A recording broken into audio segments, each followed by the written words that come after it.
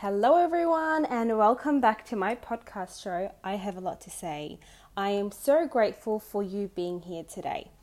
My name is Omaima and I'm a 23-year-old mum, wife, sister, daughter, registered nurse, and the list can go on. I have recently taken upon myself to go on a self-discovery journey for the last couple of years, and most importantly, the last 9 months, I would say. I have taken upon myself to join the course that I've always wanted to join, which was becoming a life coach. And yes, I am now a certified mindset and life coach. I am so grateful that you're here and you are listening in from wherever you are today, whether you're driving, going on a walk, doing your exercise, or just simply having tea and listening to me. Now, obviously, it is the first introduction, and I wanted to tell you why I actually named my podcast show I Have a Lot to Say.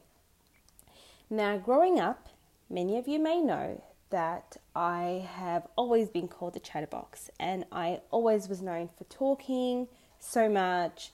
My teachers constantly yelled at me because I constantly spoke, and even if I did my work, I just couldn't keep quiet.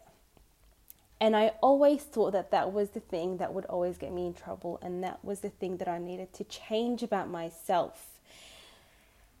And growing up and going through all of these, milestones that I've reached in my life, I can now say that that is actually one of my powers. It's actually talking, it's speaking, it's expressing myself verbally and communicating my feelings and my thoughts and my emotions.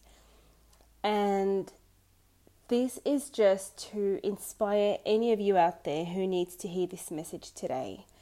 Don't ever change. The thing that people don't like you the most about, or they don't like the most about you, I probably should say, is probably the thing that you're really, really good at, and the thing that eventually gets you to where you want to be today. And for me, it was talking. It was expressing myself.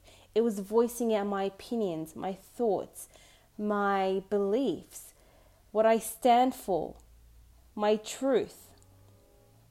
And look at where I am today. I have done so many speaking, events. I have hosted many.